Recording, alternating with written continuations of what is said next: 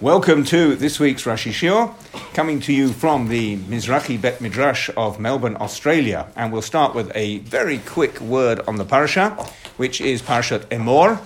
And for those listening in Israel, that was last week.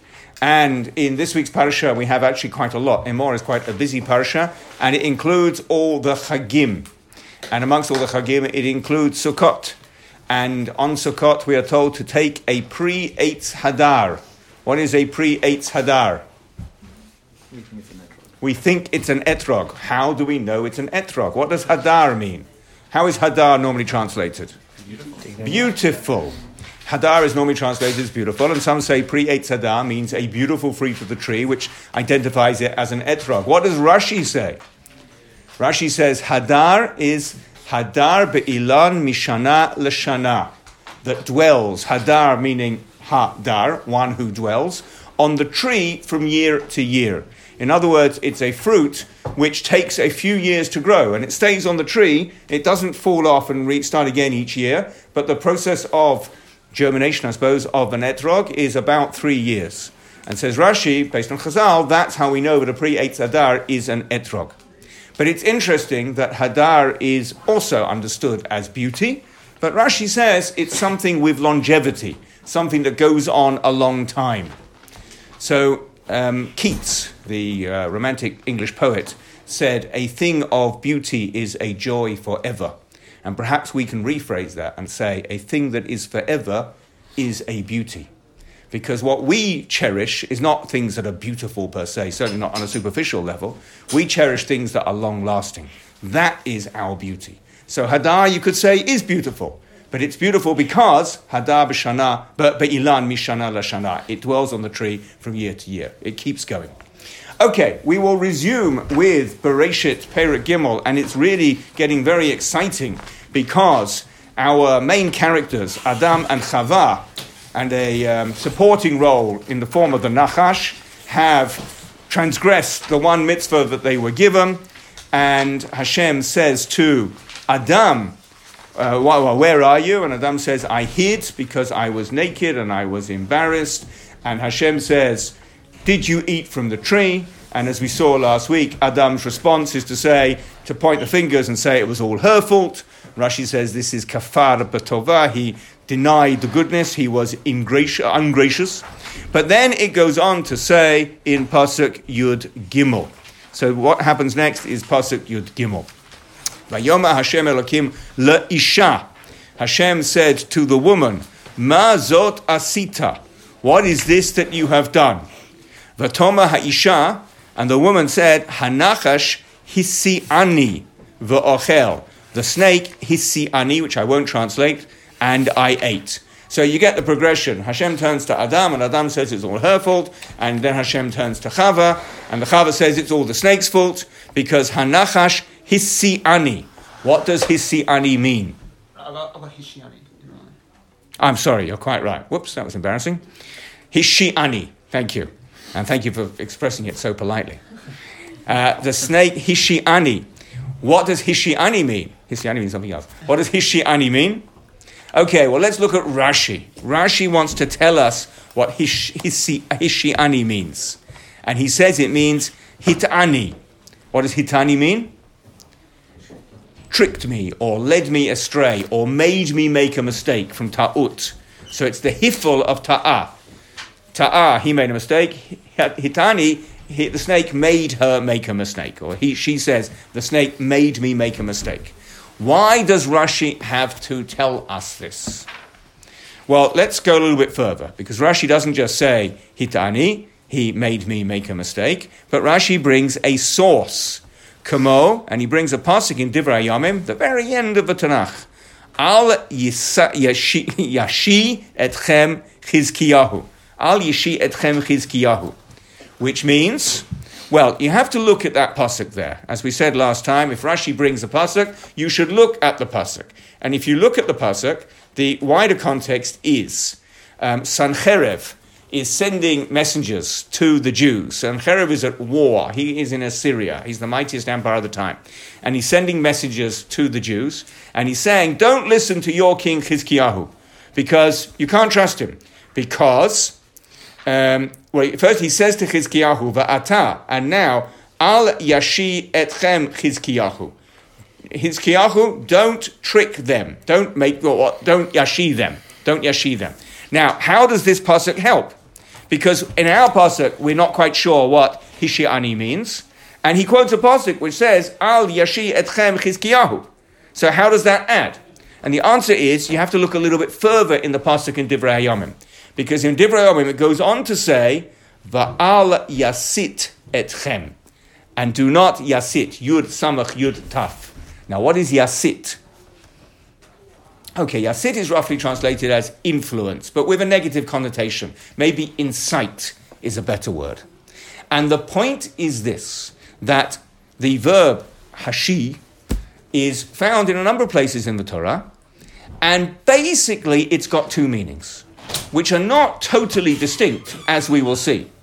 And the two meanings are to incite, or to persuade in a not good way, or to mislead, to make them make a mistake. And Rashi says it means mislead, and he brings the pasuk from Divrei Hayomim, and it's very clear there in Divrei Hayomim, because it says, Sancherev says to Chizkiyahu, Al yashi etchem Chizkiyahu, Va'al yasit etchem, making clear that yashi and yasit are two separate things, at least in that pasuk. In that pasuk, yashi must not mean the same as yasit, so it cannot mean incite, and therefore it must mean mislead. And that's why Rashi brings that pasuk to say that what Chava was saying was the snake misled me, not the snake persuaded me. Now, I'm using English words, so they're not quite the same. Translation never is. But would anyone like to suggest what's the difference between mislead and persuade? And why is Rashi say that Chava's defense is the snake misled me, not that the snake persuaded me? Misled, as you said, has negative connotations. Yeah, no. Well, I said persuaded is when you say yasit is persuaded with negative connotations, but mislead is not. I mean, you could also translate. I don't think it's the exact translation because again the nuance isn't quite right. But you could say tricked me, for the way Rashi explains it. Hitani, he tricked me. He made me make a mistake. But make a mistake to the point where you think you're doing the right thing.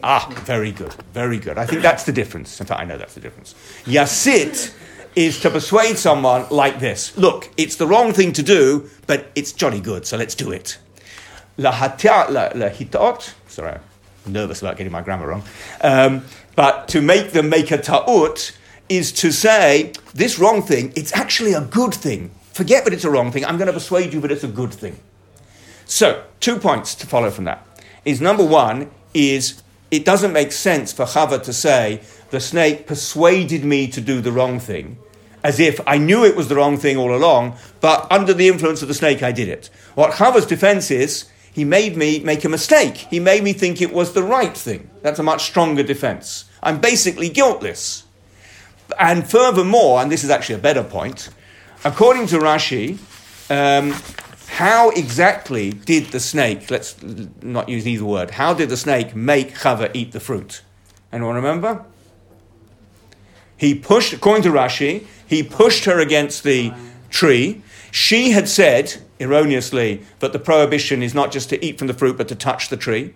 And if I touch the tree, I will die. He pushed her against the tree. This is all Rashi. She didn't die. So what does she conclude from that? There's no prohibition after all. And therefore I'm allowed to eat the fruit.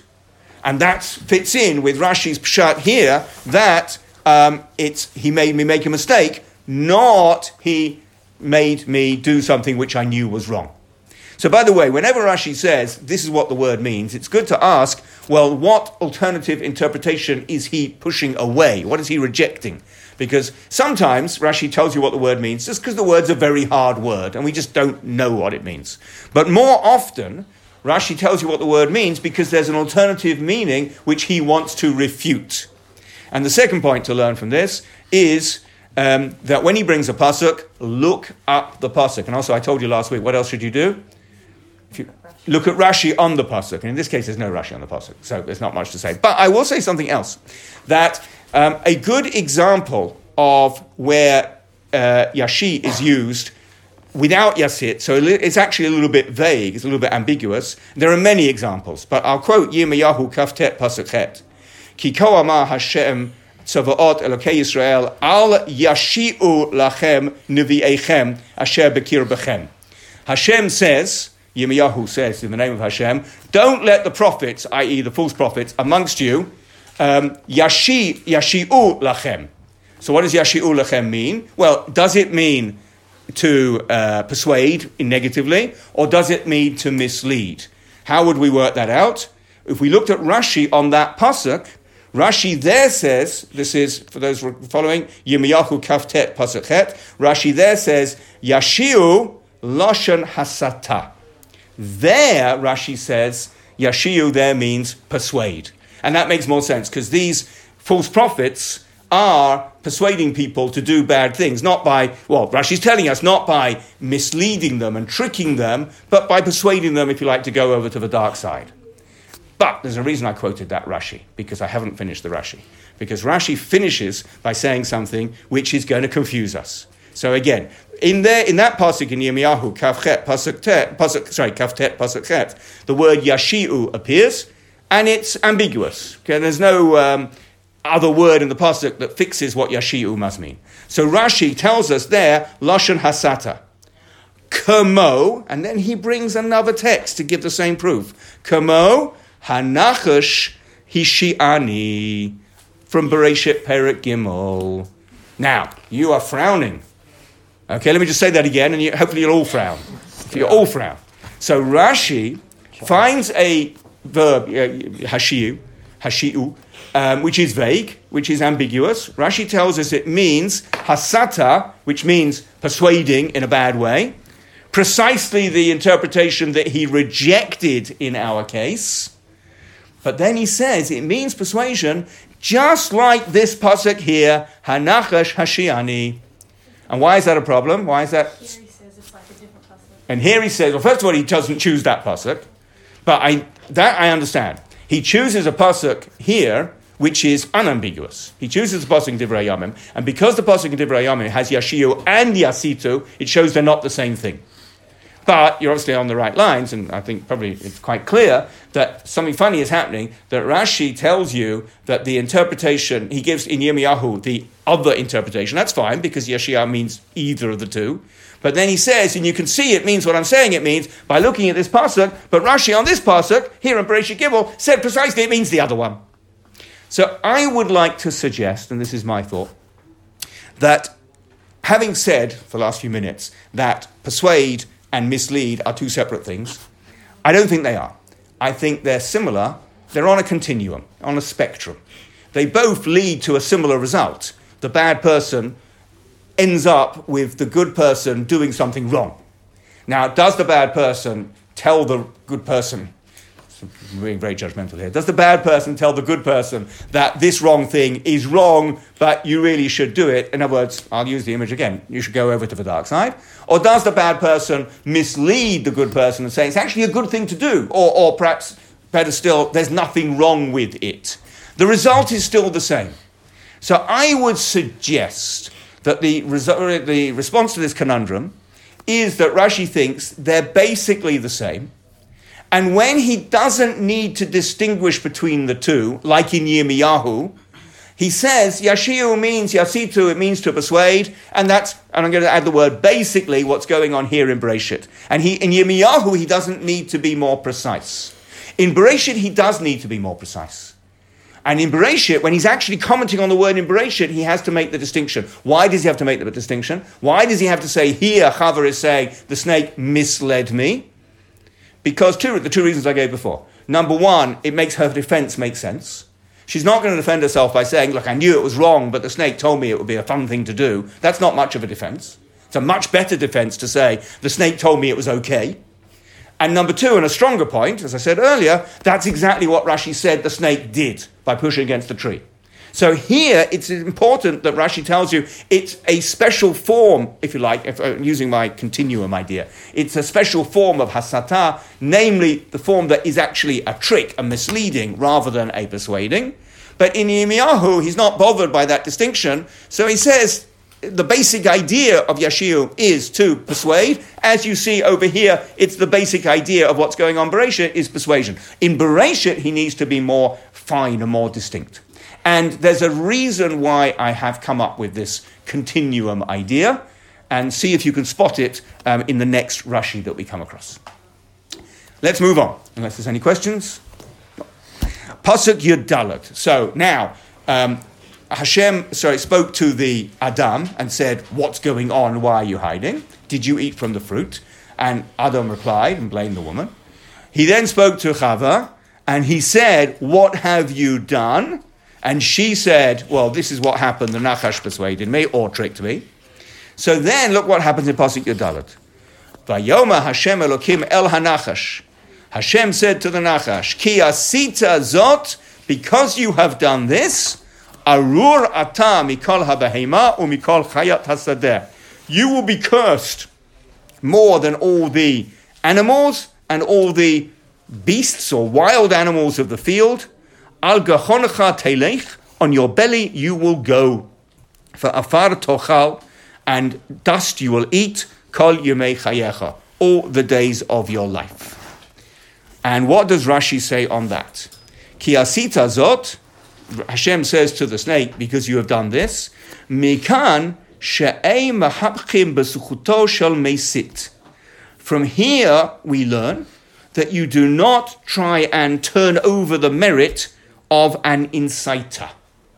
The idea is that if anyone comes before the Sanhedrin, we've been learning about this in Mishnah Yomit recently, then the Sanhedrin, the court, is obliged to try their very, very best to find zechut, basically to let him off. And certainly if it's a capital offense, then there are all sorts of procedures that the court has to make sure that the chances of an acquittal are much greater than the chances of a conviction.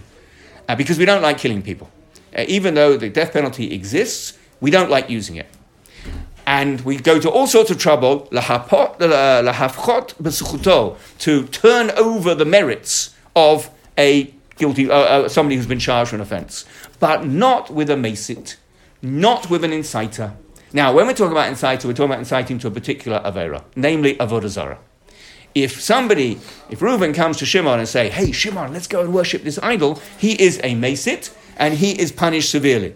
We don't look for zechut, we don't try and get him off the charge. Even worse than that, we actually entrap him. It's the only case where the Torah allows us, in fact, encourages us to entrap him. Because you need two witnesses. I'll just tell you what I mean. You need two witnesses to convict somebody. So if Reuben says to Shimon, Shimon's the only witness. So what Shimon can do, in fact should do, is say, that's a very interesting idea. Can I bring my friend Levi and you can say it to both of us, two people? And even worse, if Reuben says, no, I think it'll be a private chat between me and you, then what Shimon should do is get Levi to hide behind a tree and then says to Reuben, I just forgot what you said, tell me again, so the two of them can hear it. And then Levi springs out from behind the tree and says, gotcha! Okay, so that's what you do with a mesit. And in particular, let's go back to the first thing, you don't try and find zechut. Says Rashi, Mikan, from here, you see that you don't try and find zechut for the mesit. What is Rashi noticing? That the snake somehow an idol worshipper. Okay, we'll come to that. But why does Rashi say, how does Rashi say we learn from here that you don't try and find zechut for a mesit? He didn't ask the snake. Exactly.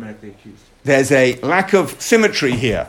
In the previous two cases, he said to the Adam and he said to Chava, tell me what you did, defend yourself. But he doesn't give the snake a chance. And Rashi will go on to say a little bit why he doesn't. He doesn't give the snake a chance. He doesn't ask him, defend yourself. And we see from this that you don't defend a mesit. So there are two issues with the describing or the applying of the mesit idea in this case. Number one, a mesit is only about avodah zarah.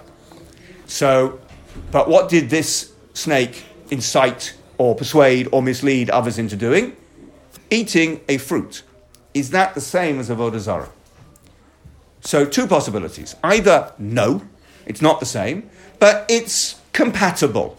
And Rashi is saying, just as Hashem didn't give the Nachash a chance to defend himself, so also you don't give a mesit a chance to defend themselves. That's not all that strong, because it does say, Mikan, from here, you learn. What would you like to add? So do we learn the principle of Masit from somewhere else in Torah? Yes. Good question. It is mentioned elsewhere. This isn't the only source. Although Rashi does say, quoting Chazal, that it's mikan. From here, from this very case, you learn the principle about ein mahapchim b'zchuto. You don't try and find zechut.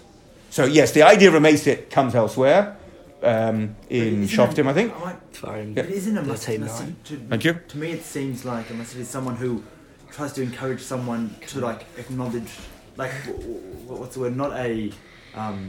Not to deceive, but more to make them change their perception. Okay, so yes, a persuader. So that is what the word mesit means. But I'll come back to that. I'll come back to that in a moment. Yes, I'll come back to that in just a moment. But where's the avodah zarah? So if you look in Perek Gimel Pasuk Hey, look at what the snake said to Chava will happen if she eats from the fruit.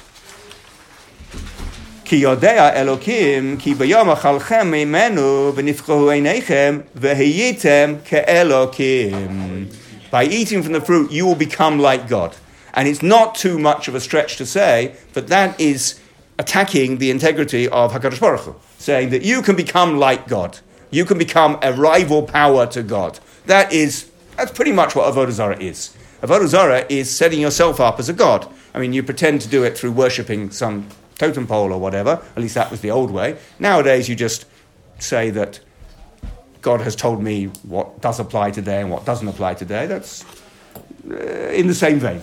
Anyway, so making you, says the snake, making you like Elokim, perhaps that can mean a form of Avodah Zarah. But the bigger question is the one that I hope I've actually already answered. The problem is, in Pasuk Gimel, Rashi told us what Hishiani means, and he said it didn't mean Hasata. He didn't use those words, but that was the implication. By saying it does mean Hitani, the snake made me make a mistake, not Hasata. And yet here, he says the snake is an example of a mesit. So do you understand the problem? The problem is he went out of his way to say it's not Hasata, and now he says it is. So that's really why I said what I said before. That I think Hatani, make a mistake, is under the general heading of Hasata. It's a particular form of Hasata. That's what I meant about the spectrum. And I think it's actually clear from this case. He's referring to the snake as a mesit, or at least the snake is a parallel to the case of a mesit. Or it's the same as a mesit, or it's parallel to the case of a mesit. So it must mean that when he said in Yud Gimel, Hishiani is Hitani, and then he says the snake is a mesit, that Hitani and Hasata are two not totally dissimilar things. One's included in the other. Okay. Now what Rashi... Yes? So where... Baruch atah Adonai Eloheinu melech haolam she'akon hivivra. So where does Rashi... why is Rashi saying we can't? What is the kan that he's learning it from? From the fact... so the question is... I must speak to the podcast, repeat all the questions, because I'm told that you can't hear the questions. So the question is, where does Rashi see this from? Where's the mikan? And the answer is from Hashem's not asking the snake to defend himself. But we have that, but we don't have where we know that the snake is a mesit from. So we do, because the snake is encouraging Adam and Chava to eat the fruit. But I thought we only got that from Chava's accusation, which we said that is not referring to specifically Hasatan. Sorry, Chava's accusation was Hitani, he made me make a mistake. Well, he should, yeah. Right, and you're saying that's not the same as Hasata, because I made the point they're different. Is that what you're saying? Yeah. Okay, to which I'm now saying they're not so different. Okay, I am deliberately reversing what I said before. Before I said they're two different things, and now I say, in order to understand the Rashi on the Pasuk in Yirmiyahu, which referred us back to here, and more importantly, because it was really setting up for this point, this word here that Rashi refers to the snake as an example of a mesit, they are really the same thing. One's a variation of the other. I thought a mesit was a specific case of general, Christianity.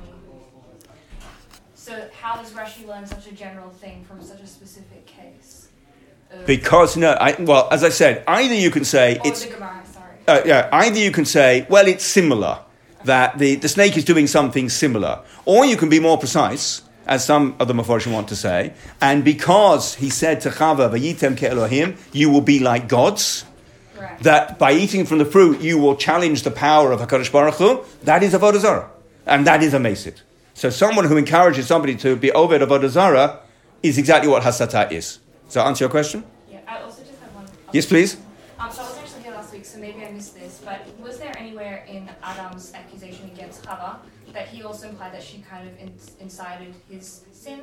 Because if then, why did Hashem question Chava, but he didn't question the Nachash? Oh, it's a very interesting question. So you're saying, did Adam imply that Chava was a Mesit? In which case, then, we shouldn't have tried to find Zechut for her, and Hashem shouldn't have asked her a question. So... Or is it just the first mace that we care about? Yeah. No, I think it's a brilliant question. I really do. And I hadn't thought of it. Let's just remember what we said in Yud Bet. We did discuss it last week, but we didn't answer that question. We didn't see it in the light of Pasuk Yud Daled. So, Yud Bet says, Vayomer ha'adam hi isha asher natata imadi hi natna li min ha'etz va'ochel. And Rashi says that's a lack of gratitude, because he should have said, thank you Hashem, you gave me this wonderful wife.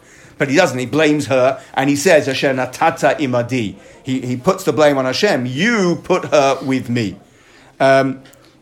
You could say, in answer to your question, which I think is a strong question, we have to find a way that she's not a Mesit, because otherwise it doesn't make sense that he asks her to defend herself and he doesn't ask the snake. So we have to say she's not a Mesit. And I think the answer is, Adam doesn't say, she told me to eat. He says, natna li. She gave me. And that is, okay, obviously she facilitated his eating, there's no doubt about that. But natna li is a much, much weaker form of facilitation. You know, if somebody puts food on your plate, hopefully you don't have to eat everything on your plate, right? People used to in the old days, but I don't think that's good child rearing anymore. You don't say, you have to eat everything on your plate. I mean, I'm being a little bit silly, but I'm saying giving him to eat is not the same as what the snake did, which is to say to her, it'll be really good, your eyes will be opened, you'll be God.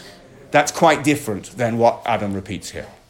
Okay, there was a question here. Why would Hashem create the potential opportunity for Adam and Chava to commit Avodah Zarah so early on in the story of creation? Okay, that is a very big question. Why would Hashem give them the opportunity to commit Avodah Zarah so early on in creation?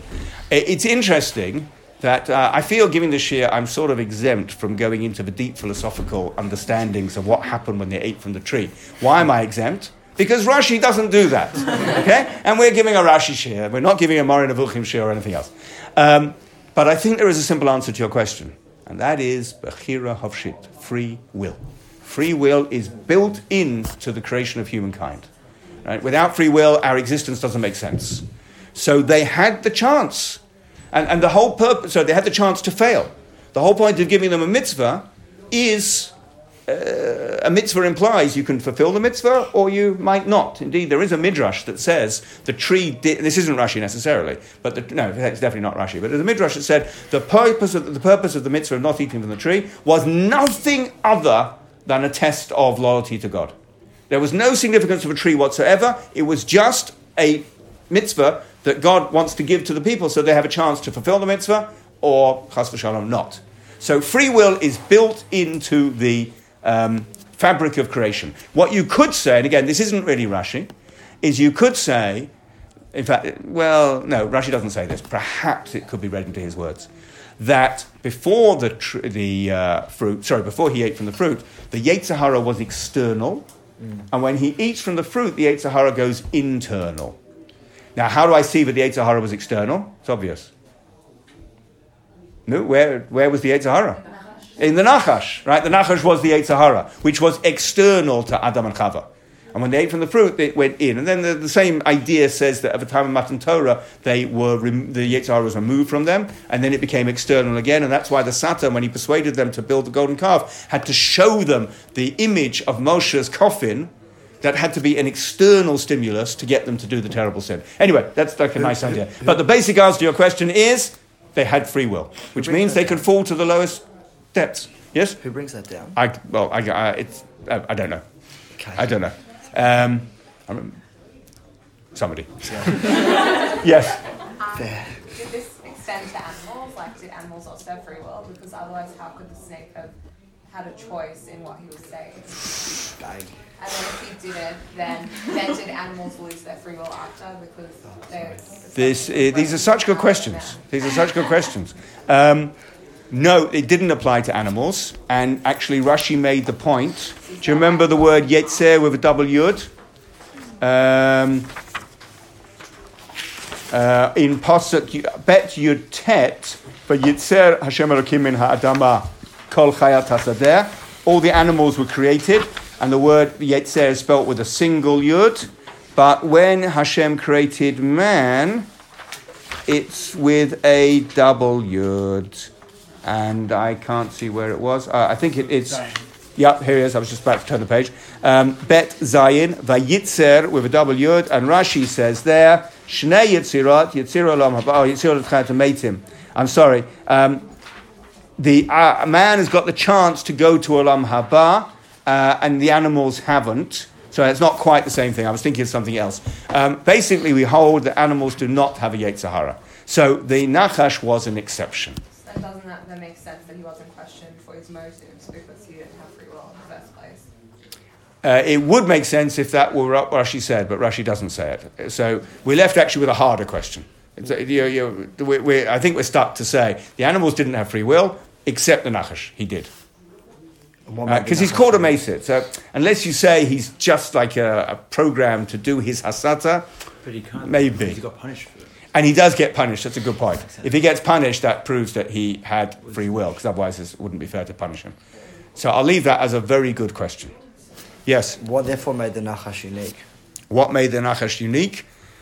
I don't know. Okay, at this point, guys, with your permission, I'm going to say, let's move on, because I'm getting stuck in these very deep questions. Let's move on, because Rashi has to tell us what difference it would have made had Hashem asked the Nachash to defend himself. And that's what he's going to do in the next couple of lines. But just by the way, I just want to stress, where's Rashi coming from in the first place? Rashi thinks there should be symmetry between the Pesukim, and if there isn't, there's a reason for it. So I'm just reiterating. In Pasuk Yud Aleph, he says to Adam, what's going on? And Adam gives an answer in Pasuk Yud Bet. In Pasuk Yud Gimel, he says to Chava, what's going on? And she gives an answer. And in Pasuk Yud Dalet, he says to Nachash, you're guilty. And it's that change in sequence that Rashi is sensitive to, as he is so many places. Those subtle differences. This one isn't so subtle, it's quite obvious, but you have to look for it and then you see it. This is what drives Rashi. Now, Rashi has said, you don't give the Mesit an opportunity to defend themselves. So in order to understand that, we have to know how would the Mesit, the Nachash in this case, defended himself. Now, it's important that Rashi has to give what he might have said, because otherwise, what Rashi said so far doesn't make sense. In other words, if there were no way for the Nachash to defend themselves, then it wouldn't make any difference whether Hashem gives him a chance or not, because there'd be nothing for him to do. So in order to make the point that the Nachash wasn't given a chance to defend himself, it must be that he would have had a defense. And now Rashi tells you what the defense is. She'ilu sha'alo, because if Hashem had asked him, Lama asita zot, why did you do this? Haya lo lahashiv, he could have answered. And quotes a Talmudic principle, Divrei harav v'divrei hatalmid, divrei mi shom'in. The words of the teacher and the words of the student, which words do you listen to? Now, this is a basic principle, and it's about when somebody tells you to do something wrong.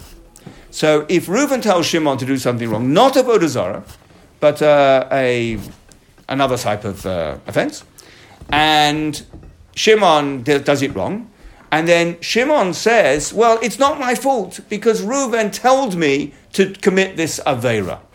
Not that he was misled. Shimon knew it was wrong, but Reuven told him to commit the Aveira. Is that a defense? No, it's not a defense. Because Shimon says, because Hashem, as it were, or a Bet Din, can say to Shimon, look, Hashem tells you in the Torah not to do the action. Reuven tells you to do the action. Which one should you listen to? Obviously, you listen to Hashem. And that is why we say, Ein shaliach ledavar Aveira, that you can't say that I did the Aveira, but I'm only the shaliach of somebody else, so I'm not personally responsible. It doesn't work like that. Now, that doesn't mean Reuven is innocent. And there's a discussion amongst the Meforshim, does that mean the snake would have been let off completely if we'd gone through this scenario and Hashem says, what's your defense? And he would have used the words, Divrei Harav, Divrei HaTalmid, Divrei Mi Shomein, the words of the teacher, i.e. God, the words of the student, i.e. the snake, whom should they listen to? So there's a discussion because Rashi sounds like he's saying that had the snake used that defense, then the snake would have been innocent because he's not really an inciter, because Adam shouldn't have listened to him and Chava shouldn't have listened to him. And that's actually not the halacha. So someone to say that it might have been the halacha at this time because the mitzvot or the halachot applying to a mesit hadn't yet been given. So maybe at that point the snake would have thought it was a good defense, and maybe at that point it would have been a good defense. But I don't really want to get into that. I think it gets a little bit too technical. The point is that the snake would have come up with that defense to say that even if I tell Adam and Chava to eat from the fruit, they shouldn't have done so. So don't blame me, because it's their fault, not mine. And that's what Rashi spells out as the defense that the Nachash would have given had he been given a chance, but he wasn't given a chance. And that explains Mikan she'ein mahabchim bezuchutol she'mesit. That's the proof that we don't give a chance to the mesit to defend themselves. Now, then Rashi has something else to say. And, let's see how we go. Mikol habehema umikol chayat hasadeh.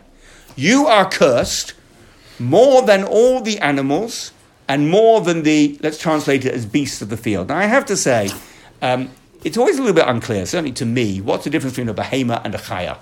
There are important halachic differences between a behema and a chaya. In the kosher behema and kosher chaya, you can't eat the certain fats from a behema, but you can eat them from a chaya. If you shecht a chaya, you have to cover its blood. If you shecht a behema, you don't have to cover its blood. Roughly speaking, a behema is a domesticated animal, and a chaya is a non-domesticated animal. But it doesn't quite work, because a deer, for instance, is a chaya. But anyway, chayat hasadeh, we've got a bit more of a range because they don't have to be kosher animals we're talking about here. The snake, says Hashem, is more cursed than the animals, let's call them the domesticated animals, cows, sheep, goats, that sort of thing, donkeys, that's another one, more cursed than the animals and more cursed than the chayat hasadeh, the wild animals. Now, you have to understand that whatever behemah and chayot are, behemot are sort of worse than chayot anyway. Their lives are sort of worse in a particular respect, which we'll come to soon. So Rashi asked the question, which this is straight from a Gemara, which was learnt in Daf Yomi 3 weeks ago. Im ha-mebahema nitkalal mechaya lo kol shekain. If the snake is cursed more than the behema, isn't it certainly cursed more than the chaya? Because the behema is sort of even worse than the chaya. So if it's cursed to have a worse situation than even the behemoths, then obviously it's worse than the chayas. And, continues Rashi to answer the question, He'emidu rabotenu midrash zeh b'mesechet Bechorot. The rabbis established this midrash, or this midrash in the sense of learning out from the words, in Mesechet Bechorot, which is what we've been learning in Daf Yomi. L'lamed yemei iburol shel nachash sheva shanim. The days of the gestation of a nachash are 7 years.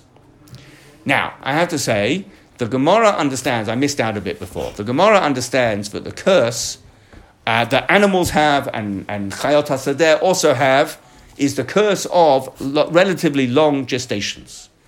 We're going to see, actually, as it happens, we're going to see in the couple of Pesukim hence that being pregnant is not always a lot of fun, and there's a curse. There's a curse in the length of gestation. And let me tell you what the Gemara learns. And Rashi's referring us to this, so let me spell it out. Even though it might seem a little bit far from the Peshat, the Gemara says this is the Peshat, and Rashi, by quoting it, says this is the Peshat. So the Gemara says that the curse of the Nachash is that their period of gestation will be even longer than a behema and even longer than a chaya. And the Gemara works out a little bit of maths. It says it's going to be as much as the behema is longer in terms of gestation than the chaya, that will be how much the Nachash is longer than the Behema. And this comes in a section of the Gemara where the Gemara has listed the gestational periods for lots of different species. And it says, amongst the Chaya, the shortest one available is that of the cat, which is 52 days. And amongst the Behema, the longest one is a donkey, which is a year. So the ratio of the longest Behema to the shortest Chaya is 365 days to 52 days, which is very close to 7. The Behema is 7 times longer. So you, the Nachash, your gestation will be 7 times longer than the Behema. So the longest Behema is 1 year. Yours will be 7 years. That's how the Gemara learns it. And the important thing in terms of Rashi, just a minute, the important things in terms of Rashi is that's why the Pasuk has the extra words. What are the extra words? The extra words are Mikol Chayat Hasadeh. Because if you're cursed more than a Behema, you must be cursed more than a Chaya. So the Gemara explains, but they're there as to make the calculations. Now, I have to say, I did a little bit of looking up on Wikipedia, etc., and it does seem that the Gemara's estimates of gestational periods of species are not concurred with by the zoologists. In some respects, for instance, the longest mammal gestation is an elephant, which is 1.5 years. So I'm a little bit stuck. It's easy to say that Chazal didn't know the science. The Chazal were going with the science of their time. It's a big debate whether Chazal knew all that science knows. I think it's very, very acceptable and indeed very, very reasonable to say that they didn't, as does Rav Hirsch, as does the Rambam, as do many others. Or you can say that when they give these gestational periods, it's a metaphor, they're teaching a particular lesson. After all, why are they teaching it at all in the Gemara? That's a little bit hard because if it is a metaphor, it makes it a little bit hard to then make deductions from those numbers and come out with a snake having 7 years, which, by the way, is also not borne out by science either. So what exactly is the meaning of these references to these gestational periods, as you see in the Gemara, and this one that you see here, that the snake gets it for 7 years, I'm not entirely sure. But what I hope I'm trying to do is understand how Rashi understands the question and the answer. The question is, why are there extra words in the Pasuk? The extra reference to the Chayat HaSadeh, and the answer is, it's there for the calculations, which show that just as a Chaya, namely a cat, has a gestational period of 52 days, and a donkey, which is a Behema, has one for a year, which is 7 times as long, so the snake is 7 times as long as that, and the snake's is 7 years. Yes, your question. Kind of what you just said, but don't snakes lay eggs? Yeah. In which case it doesn't really work. Yes. You kind of just answered that. I don't know if all snakes lay eggs. I'm not a snake expert. I know some snakes do lay eggs. That's what my research showed me, which was a bit of a problem actually. And it talks about how long the eggs take to hatch, but that won't really be a curse for the snake anyway. So I leave that as Sarachian. Sorry, I'm leaving a lot of questions unanswered tonight. The question on where these numbers come from, if they're not matched by scientific understanding, I don't know. If they are to be understood metaphorically, what does that mean? I don't know. Well, is it fair to compare snakes today to snakes then anyway? I don't really know. So you're saying maybe the snake's den is a different species from snakes today. I would say a different question, but similar. There's lots of different species of snake. Right. Okay? I was at the Moonlight Sanctuary not long ago, where I take my grandchildren to see animals, and they held a snake. But it occurred to me then there are lots of different snakes. It's quite important to know which snakes are poisonous and which snakes are not, because they're different, and maybe their gestational periods are different, and maybe even their style of reproduction is different. I'm floating here because I don't really know much about snakes. But maybe there's been changes of snake species from then to now, and certainly maybe there are different snakes with different conditions. And the lifespan might be different. Lifespan was different back then. Yes, the lifespan of humans was certainly different, so maybe there were differences in snakes as well. Is there another question over here? No. Okay, all right, that's it for the cursing. But then the pasuk goes on to say, Al Gechoncha Telech, you will go on your belly, and Rashi says on that, Raglayim hayu lo, it had legs, v'niktzatzu, and they were cut off. Now, why does Rashi have to say, Raglayim hayu lo, v'niktzatzu? So I think there's at least 3 answers that I can think of. One is, a very simple answer. You might wonder, how is it a curse if the snake, as we see today, crawls along the ground? So why is Hashem telling him that you're going to crawl along the ground?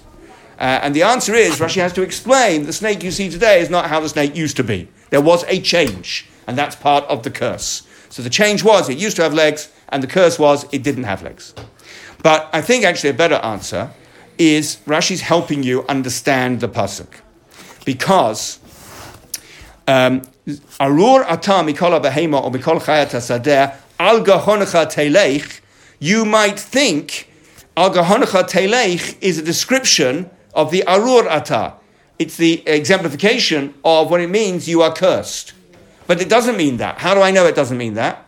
Because Rashi's already told us what the curse means, and it means something else. It means you'll be pregnant for 7 years. That's what the curse is. So therefore, Al Gonecha Teleich is telling us something new. It's not what the curse was. And therefore Rashi has to tell us what it's telling us new. So in addition to being pregnant for 7 years, because that's what Rashi says, Arur Ata Mikol Behema Mikol Chayat Hazadeh means, there's something else as well. Al Gachonecha Teleich, you will also go on your belly. And that's going to be a new change. And that's why Rashi has to tell you how that's going to come about. Another part of the curse is Raglaim Hayu Lo B'Nikatzu. You used to have legs and they were cut off. Yes? Why could there be more than one curse? I think essentially there is, and that's what Rashi's telling you. You're right, question, why couldn't there be more than one curse? There is. There's the 7 years, and there's the loss of legs. But Rashi's telling you that that's how you read the pasuk. But Al Gachonecha is not. Well, the third thing I was going to suggest is you might have read Al Gachonecha as just like the status quo. Like, okay, you're going to be cursed, and the way snakes live is they go crawling on their belly. But Rashi has to tell you that no, it's a change. So you can say whether I'm giving you 3 answers or 2. But in terms of reading the pasuk, he's telling you that there are 2 aspects to the curse, which you might have otherwise not realized without that Rashi. Okay, let's move on to the next pasuk. Rashi's got nothing to say about eating dust all of his life. But pasuk tet vav, well, we can make a start. There's a lot to say on pasuk tet vav, and it says, "Ve'eva ashit beinacha uvein ha'isha," and hatred I will put between you and between the woman, ubein zaracha, and between her as your descendants, i.e. the snake species, uvein zara, and her descendants, i.e. human species. Hu yeshufcha rosh va'ata teshufeno akev. Now, we're not going to have time to get to the meanings of those words, so I'll tell you what Rashi says they mean. Hu yeshufcha rosh, he will crush you on the head. He, humans, descendants of Chava, will crush you on the head. Va'ata teshufeno, and you will, ArtScroll translates it as hiss. Rashi says more, you will bite you on the heel. And even though Rashi makes the point, and we'll see next week, those 2 words look the same, but they actually have 2 quite different meanings. But let's go to the first part of Rashi, and maybe I should have left more time for this, because we need to look at this carefully and understand it carefully. And you'll see exactly in a moment why I say that. Ve'eva ashit. So I will put enmity. So Rashi wants to say why that's a particularly appropriate. Hashem punishes midah keneged midah. Why does he give this particular punishment? Why is he going to put enmity between the woman and the snake? And he says Rashi, Ve'eva ashit, ata lo nit kavanata ela shiyamot adam keshiachal hu techila v'tisa et chava.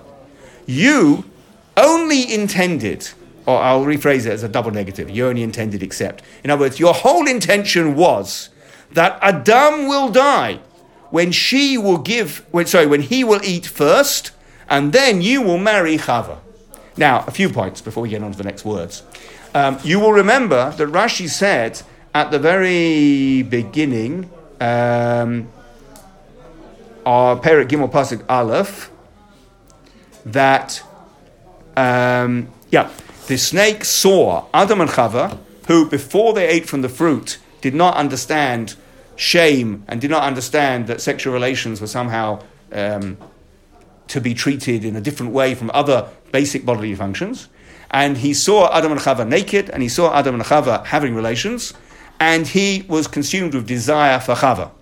And Rashi said at the beginning, and now Rashi recalls, that the whole plan was to kill off Adam and to marry Chava, because that was what the snake wanted. Okay, weird idea.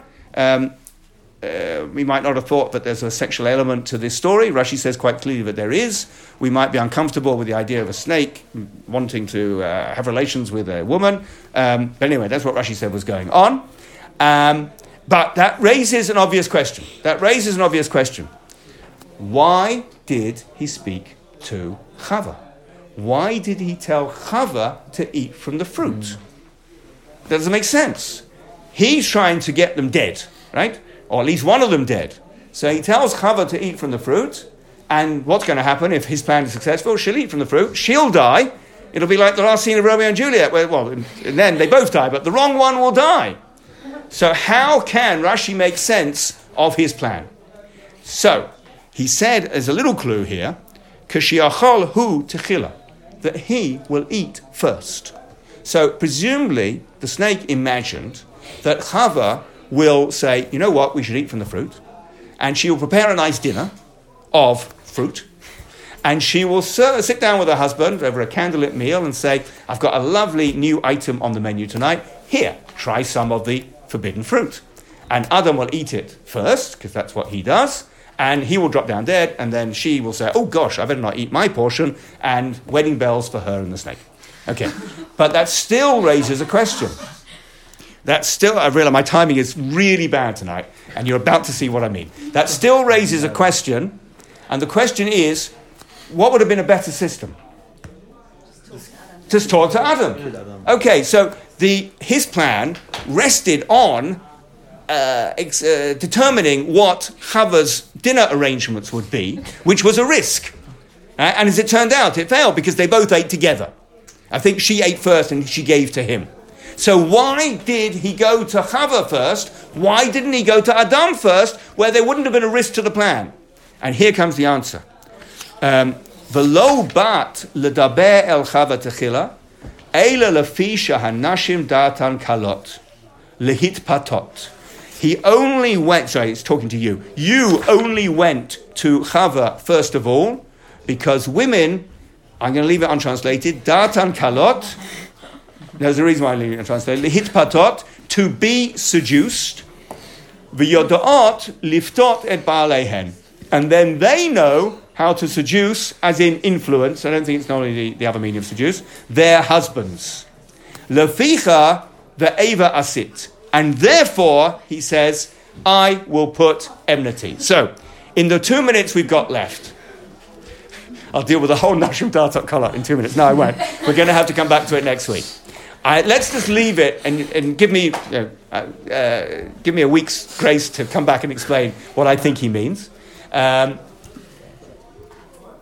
In terms of what Rashi is doing, Rashi is saying there's a very good reason why Hashem, and this is really the beginning of the punishment. Oh, sorry, the snake's already been punished. But then Hashem says, I'm going to create a new situation where the women and the snake will hate each other, which is precisely midah keneged midah, because the snake did the whole thing in order to get together with Chava. And now Hashem says, you're going to be further than you ever were. There's going to be no interaction between you and humankind ever again. You're going to hate each other. They're going to kill you. You're going to kill them. So that's a response to what really was the motivation of the Nachash. The next thing is, then Rashi has to explain if the motivation of the Nachash, which is relevant here because Hashem is responding to it, midah keneged midah, was that he will marry Chava. Why did he encourage Chava to eat the fruit and not Adam? So the plan, we're told, was that Adam would eat first and then Chava would stay alive. But there's a risk. Why, in that case, did the snake not go to Adam first? And the answer was because he knew that Chava would be easier to persuade. Because Nashim Datan Kalot, which is sometimes translated as women are, their minds are light. I'll give you another 2 translations next week. And sometimes it's interpreted as women are less clever than men. I don't think that is actually borne out by any evidence. And let me give you homework. Nashim Datan Kalot occurs twice and only twice in the whole Gemara. And if you look at those 2 instances, that might give you a picture, not this one, by the way, this is the Midrash, but in the whole Gemara, it only occurs twice, once in Shabbat and once in Kedushin. And if you look there, it might give you a picture of what it means. Now, I'm not going to use apologetics, and what we come up with might not be incredibly liked by everyone here and everyone in 2019, but I'll tell you what I think it means. But let's just leave it with this point in order to understand the structure of Rashi. Rashi says the snake went to Chava first, even though he really wanted Adam to eat the fruit first, because she would be easier to seduce, or perhaps that's too strong a word, easier to persuade, Lefisha Hanashim Datan Kalot. But his real intention was that Adam would die and that he would marry Chava, and that's why, and this is the whole point of the Rashi, Hashem says, Ve'eva asit, Beincha or Bein Ha'isha, I'm going to respond to your plan to get together with Chava by making sure you'll never be further apart than you will be now. We will stop there, and we will meet again next week.